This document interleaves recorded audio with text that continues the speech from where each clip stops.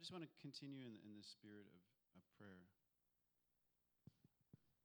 We're singing that song, Heaven Break Out. Lord, would we experience something of that today? Heaven breaking out. Break our walls down.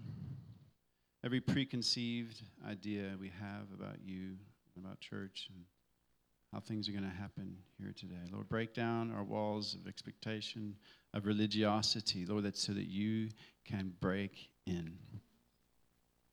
Heaven break out in our midst today. In Jesus' name. Thank you, Lord. Yeah, so really excited to preach to people today. For 2 years, whether leading or preaching, I don't preach that much, but it's really difficult to connect with people. Like God put something in your heart and you want to share, and you're like, do you know what? Yes, you're like, amen. And you're looking to connect with someone, and you just see no expressions. You just see expressionless faces. So thanks to all of you who've been raising their eyebrows like significantly in those moments where you were in an agreement. Really, really helpful. Abe and Priscilla, I think, do that the best. Where are they? Priscilla would be like this. Amen, amen. I got an amen because I see Priscilla's head and eyes like getting all happy. Anyway, it's really amazing to just experience the freedom that we are here. And maybe experience not just the constraints of COVID coming out, may experience the freedom we have in Christ today. And that's what I want to teach about today. It's kind of a teachy sermon, a lot of scripture. Titled the message called "The Way to the Throne," and just got to unpack using a lot of scripture to kind of get us to understand what Jesus has done for us and the kind of relationship that He has invited us into. So, one of Jesus' dying words, so I wouldn't say dying words, the words that his last words before He went back to heaven. He said to Peter, He said, "If you love me, feed my lambs." And so there's a lot of feeding going on today. We have candy for the kids, and now we've got something for all of us, not just the adults. The kids are going to feed on this word as well. So really just want to start off talking about that there is much more to Christian living than I believe we are experiencing. There's much more to the relationship with the Father and with the Son that we're currently experiencing. And those who've been saved a long time, you've been born again and you've been baptized and maybe speaking in tongues or prophesied, and you think like, is that all there is? Is there more? Is there more to this life? Is there more to Christianity than I'm experiencing? And sometimes we get to that place in our walk where we get a bit bored. You come and you pray and you want to encounter God, you want to see His glory, and it's just like, is anyone out there? And I believe He really wants, I feel His hand reached out to us, bringing us and inviting us into more, bringing us into the relationship that He has with the Father. And I think much of Christian teaching today is really centered around salvation. And I'm not knocking salvation or making light of evangelism or any of those things. But often we go in these cycles of, it's sin, it's repentance, and like change your behavior, and then repeat. And we're in this cycle of sin and experiencing forgiveness and salvation, and we go into that cycle. But there was an original intent and purpose that God had for mankind, and not that we don't need salvation. We would be dead without salvation. But our message mustn't be just resting on salvation and getting people saved. There is more to the story that God wants to have us understand and experience. I don't even saying a story is a bit light, but there's more He wants us to know about the original intent He had for mankind. Salvation was the restart. We had to get through the cross to get back to His original intent. So before the fall, God's original intent and purpose was for man to be filled with Christ. So there were two trees in the garden. There was the tree of knowledge of good and evil, and the other tree, the tree of life, which is Jesus. So we were meant to eat of that tree. We were meant to be partakers of Christ. We were meant to be filled with Christ from the beginning. That was God's original intent. And if you read in Ephesians 1, I don't have the scripture. I just the Lord showed it this morning. He said he chose us to be in him before the foundation of the world. So before he created mankind, before he created physical world, he created us to be in Christ. That was his original intent and purpose for us to be in him. And the cross was the way to get us back to that place. And the human condition will never be satisfied outside of the original intent of God. So it's like, if you're not born again, you have this giant God-sized vacuum that only he can fill. There's an emptiness in every man, and anybody who's speaking to an unbeliever can always speak to that very point, because there is a lack of peace, and there is a void, and there's an emptiness that every human being experiences if they don't know the Lord. And when you're born again and he fills that void, there's another void, and that's to know more of him. And I think all of us experience there's a seed that's been planted. It's like, oh, thank goodness, now I'm free. I'm going to live for eternity with him. But there's something more. There's something more that God wants us to know and experience. And I wonder if we could just start off with Ephesians 1, verse 9 and 10. So in the beginning of the scripture, he's talking about by the grace of God, he was making known to us the mystery of his will according to his purpose. So by his grace, he's making known to us this mystery about what his will is, according to his purpose, which he set forth in Christ as a plan for the fullness of time, to unite all things in him, things in heaven and things on earth. So his purpose is for us to be in Christ. He's going to take everything that's in heaven and everything that we're experiencing on this earth, and he's going to unite them in Jesus. I mean, I can't even imagine what that looks like. But his purpose, his eternal purpose, is to unite us in him and everything in heaven and everything in this world into the Son. He chose us to be in him before the foundation of the world. So even if you look at and unpack Ephesians, it says 27 times in the book of Ephesians, it's referencing being in Christ or in him. So there is a significance that Paul is making around this. And before I go further, I just want to go back to something that happened a few weeks ago. We were having a service. It was a combined service at Edgemead. Where's Devet? Is he here? Long white beard? I don't see him today. Okay. So he was preaching that day, and the worship there was something significant about the name of Jesus. There was something on it, and we were singing songs like the Hillsong song. What does it say? Oh, beautiful name. Oh, what a beautiful name it is. And that other song, I Speak Jesus. His name is power. His name is healing. His name is life. And it was like, there was something God wanted us to know about the name of Jesus. And there was a weightiness on it. And I felt, like all of heaven stands behind the name of Jesus.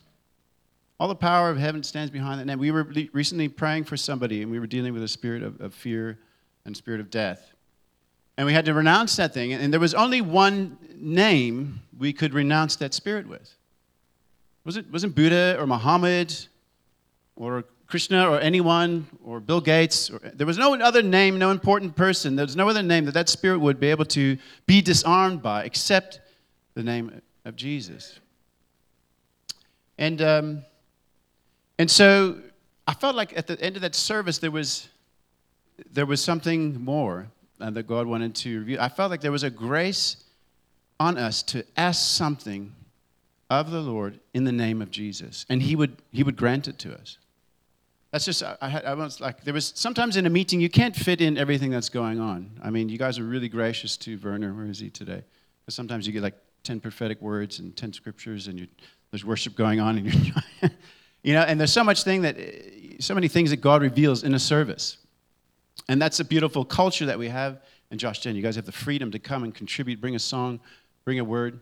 But it's hard to discern everything that's going on, and I think there was a lot going on in that meeting. It was hard to fit in everything, but I left feeling like He wanted us as a congregation to ask something in the name of Jesus, and he was going to grant it for us.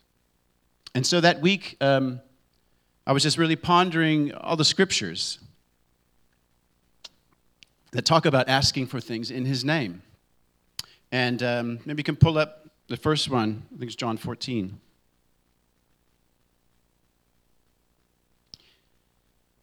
And this is where I got stuck on the first one. He says, whatever you ask in my name, this I will do. He doesn't say, whatever you ask with my name. He doesn't say, if you ask for anything and you just use the name of Jesus after it, he's gonna go do it for you. He says, anything you ask in my name, this I will do, that the Father may be glorified in the Son. If you ask me anything in my name, I will do it. So he's basically saying to us, anything you ask in Jesus, in my name, anything you ask, when you are in Christ, you can better believe that the prayer is going to be answered. Because you're not asking out of your will, you're not asking out of your own need or want or selfish desire. You are aligned with him in one heart and one mind and one spirit. And that thing, he's going to go to the Father, and he will see it through. Amen. We often use the name of Jesus so loosely to get stuff. I mean, I'm like the perfect candidate for blowing it and missing the mark in that regard. We used to live in Belleville in Boston, and then we wanted to move this side because it's holier this side. Huh? What?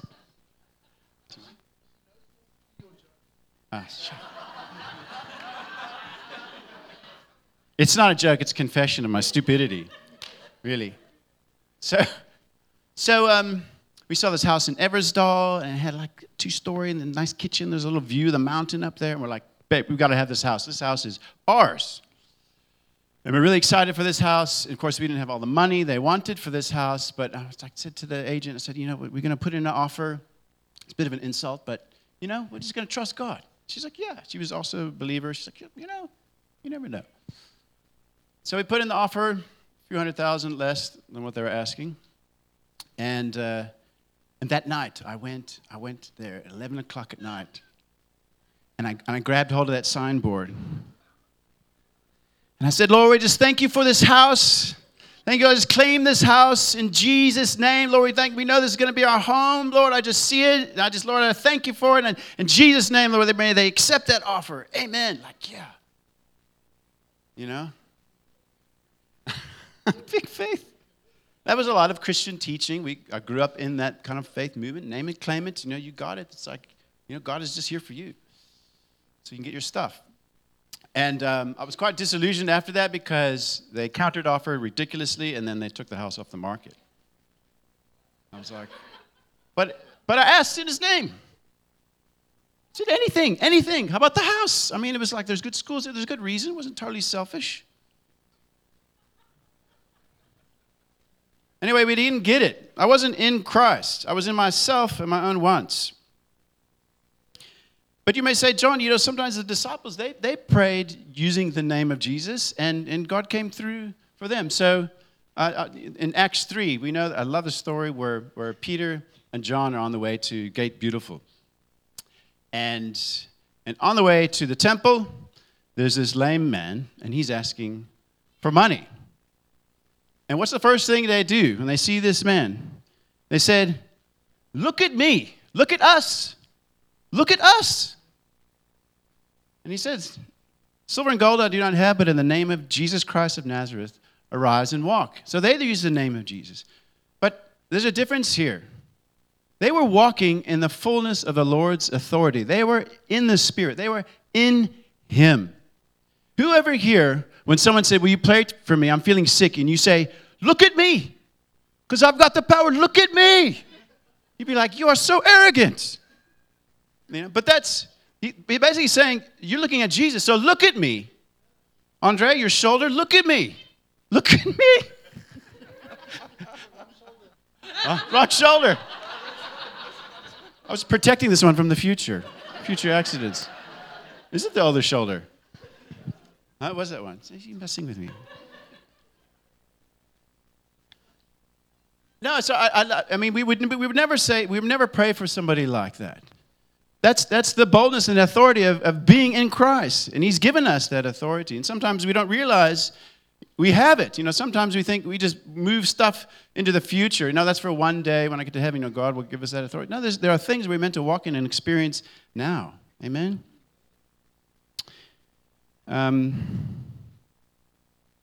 So like I said, after reading all these scriptures about asking in the name of Jesus and all this stuff, so I went to the Lord. I said, well, what do you want us to ask you? What do you want Durbanville to ask you? And he clearly said to me, he said, ask me for the way to the Father. And there are many things that we could ask him. Maybe some of us are tired of renting. Maybe they want a house. Maybe there's sickness. There's many things we could ask. But God, he said that. Ask me for the way to the Father. Because he wants to reveal something about the Father we're not experiencing in this time. We pull up John 14. So he's given us an invitation to know the Father in a more intimate and a more significant way.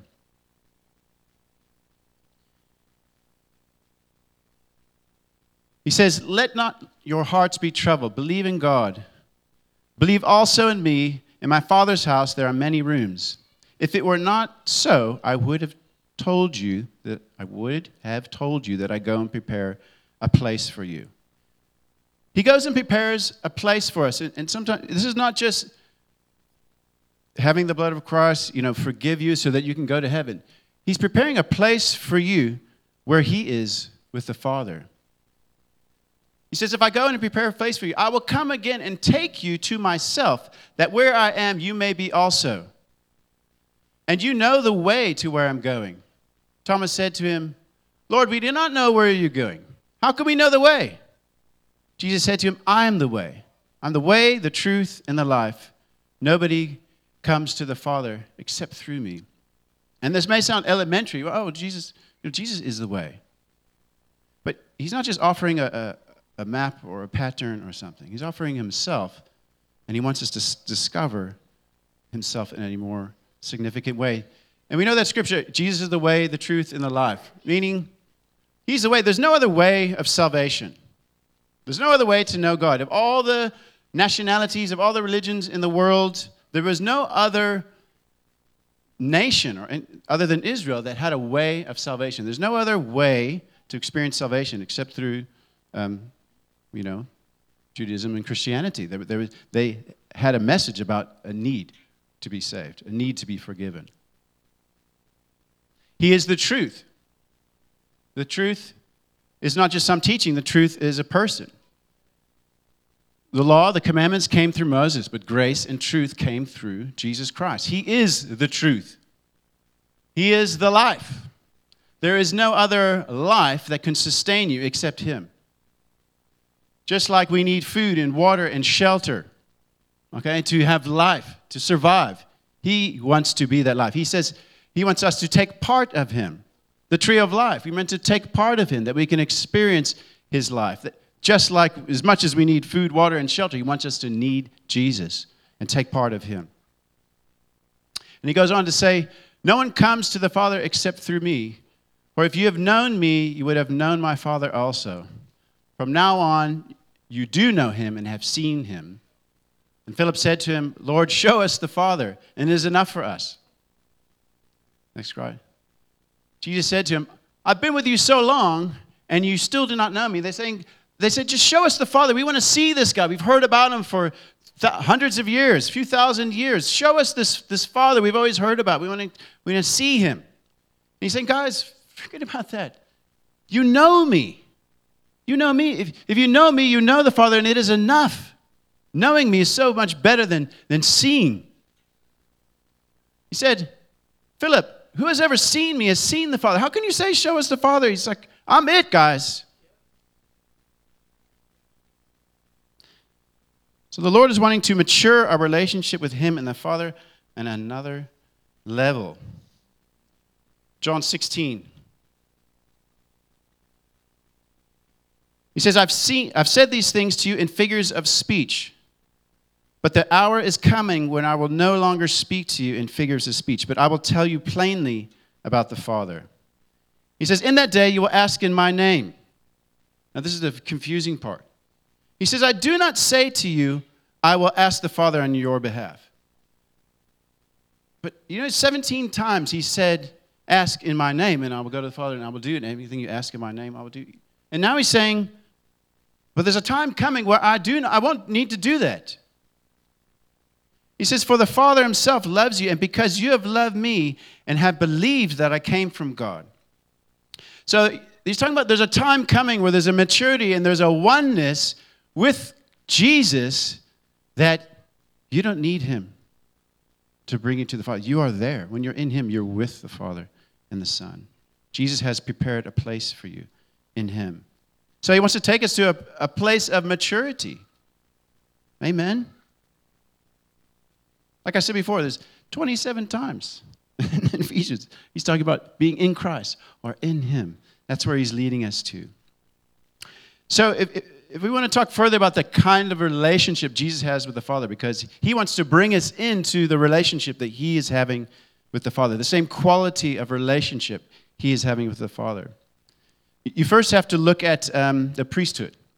So in the Old Testament, there was an old temple, there was an old tabernacle. And over that tabernacle that tent was made of animal skins. And so there's a lot of symbolism in that because it's under the blood is the presence of God. And blood had to be shed, those sacrifices had to be made to get those animal skins. And so we have to go through Christ to get to that place. And this temple and this tent that was in the Old Testament was just a symbol, it was just a type and shadow of the heavenly. So there is a secret place and there is a holy place in heaven where God is on the throne. And only one man could enter into that holy place, the temple that was on earth. And so only one man could enter into that holy place in heaven, which is Christ. You cannot go before the throne of God in your flesh. You will simply die because you're in flesh. You need to be in Christ. Only something of the same nature of God could approach the throne, and that is Christ. We need to be seated in him before we go to the Father in that way.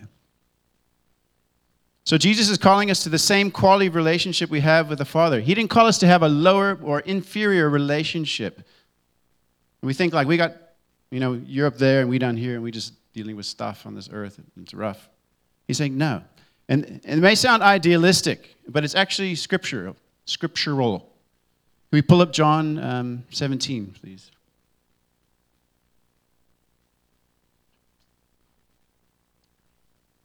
Probably one of the best chapters in the Bible for me.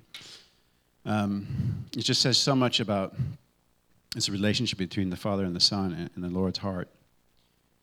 He says, sanctify. He's crying out to God. He's run his race. He's finished his ministry on earth, and he's communing with the Father, and he's crying out to the Father. He says, sanctify them in the truth. Your word is truth. As you sent me into the world, I have sent them into the world. And for their sake, I consecrate myself, that they may be also sanctified in the truth.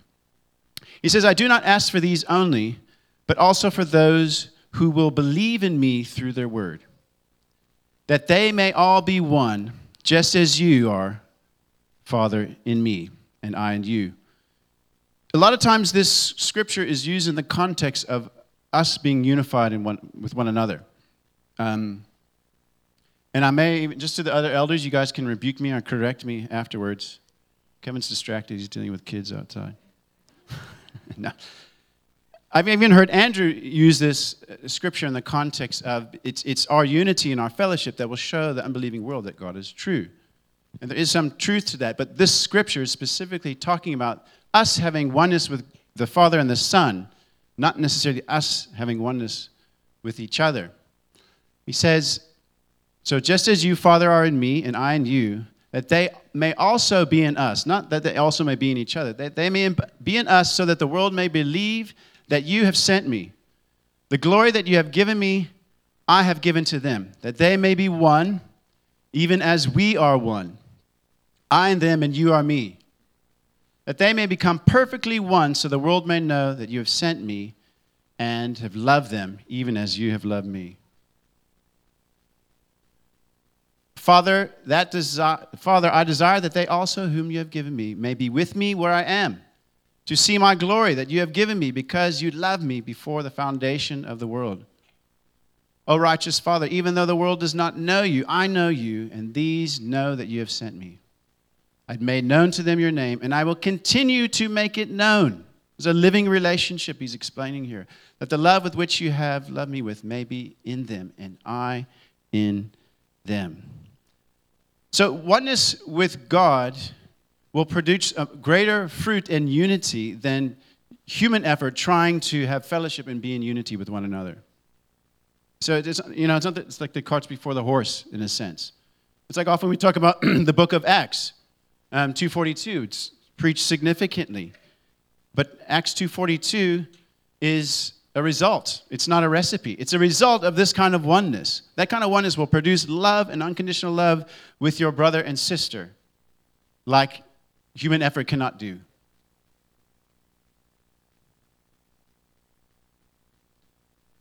The way, Jesus said, ask and I'll show you the way to the Father. You know, the early church, Christians were not called Christians.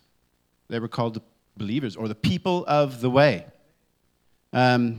3 times in the book of Acts, it refers to Christians being as the people of the way, in Acts 9 and 19. I'm not going to go there. You pull up the next scripture.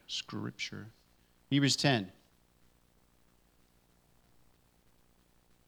This talks about the living way. It says, therefore, brothers, since we have confidence to enter the holy places by the blood of Jesus, by the new and living way that he opened us through the curtain, that is, through his flesh. And since we have a great priest over the house of God, he is our high priest now, let us draw near with a true heart in full assurance of faith, with our hearts sprinkled clean from an evil conscience and our bodies washed with pure water. If you are so conscious of your sin and falling short, you cannot enter into Christ before the Father. You have to come believing that the blood was enough for you. And come with that confidence. You know, that scripture, I think it's in Hebrews 4, it says, come boldly to the throne of grace. Someone said it in the prayer meeting, I think it was Peter. Come boldly to the throne of grace to obtain mercy in a time of need. So that sounds like a once-off, like just when you need mercy, come to the throne of grace. No, he wants you to go there and live there and know that you're accepted there through the Son. There is a secret place, it talks about it in Exodus. He said to Moses, he says, there, on the mercy seat, between the cherubim, there I will speak intimately with you. There I will meet with you. And that is the place that is in heaven for us. Samuel spoke to that from that place, from that holy place. He dwelled next to the presence of God. And he was a normal man just like you and us, but every time he prophesied, it came to pass. Nothing fell to the floor because he heard the word from the throne of God. How many times have I prayed or you prayed and we're just shooting blanks and stuff doesn't happen and you prophesy healing over someone and they're still sick or, you know? We need to be having the words spoken from him, not mixed with our own soul and our own desire. And I believe God wants to raise us up to be Samuels. That's why our lead elder's surname is Samuel. He wasn't going to be here today, so I'm glad he's here. Yeah. I just want to draw to a close here now. Maybe the band could come up. That'd be awesome. So the way to God is not a map or a pattern that we are to follow. Jesus is going to be the way. If we had a map or a pattern to follow, there was no need for a relationship. And God is all about relationship. Amen? He wants us to know his Father and experience his Father like he does.